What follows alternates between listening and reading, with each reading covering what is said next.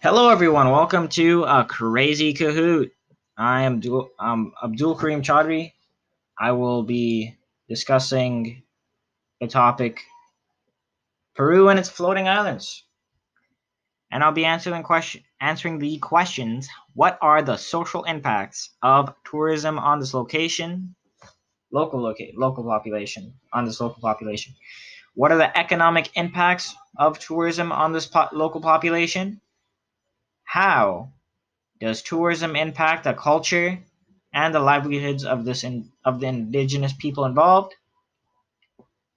What two suggestions do you have that are minimizing harmful impacts on tourism in this indigenous community? And I will include some other suggestions. And I'll also say, in my opinion, if the tourism experience is ethical or not.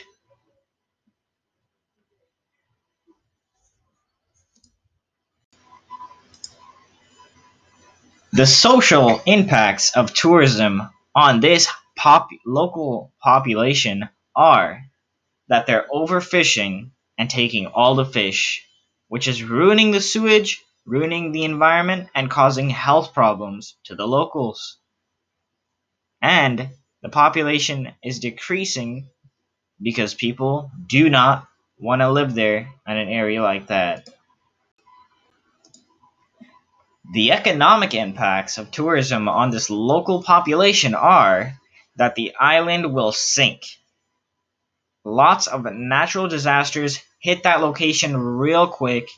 There's a lot of examples of drought and floods there, and there is a decrease in population at that location.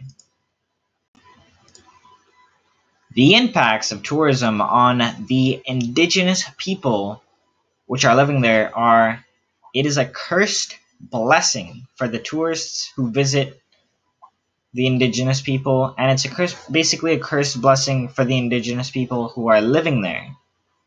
Tourists get to acknowledge the lands and the straw that the indigenous people have put together by hand. But there also are a lot of issues considering it's only straw. It's an island of straw, basically on water. There's a lot of natural disasters that destroy that area as well. My suggestions for the indigenous people are to move to a land,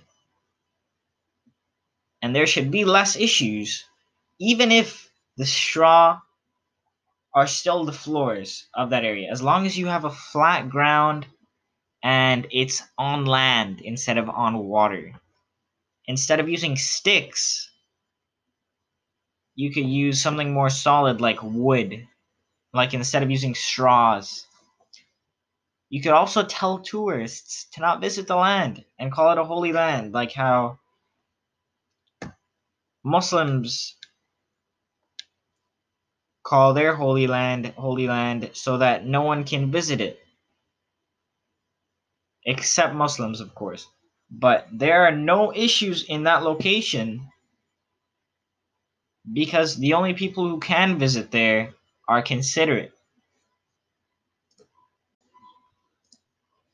In my opinion, the tourist experience is not ethical at all, even though it may be important to some people. Honestly, I think they should calm down. The locals should calm down and move to a land with proper ground so they don't have to worry about no problems. Sure, they could keep the place as a sacred place so that they could keep everything there. It's still well known, people will visit it more. And it won't be a cursed blessing anymore. Also, if my home kept getting flooded and had droughts, I would either renovate it to fix the issues that are happening, or I would just completely move out of my house to erase all the problems and move to a different location, which some locals are doing, but not all.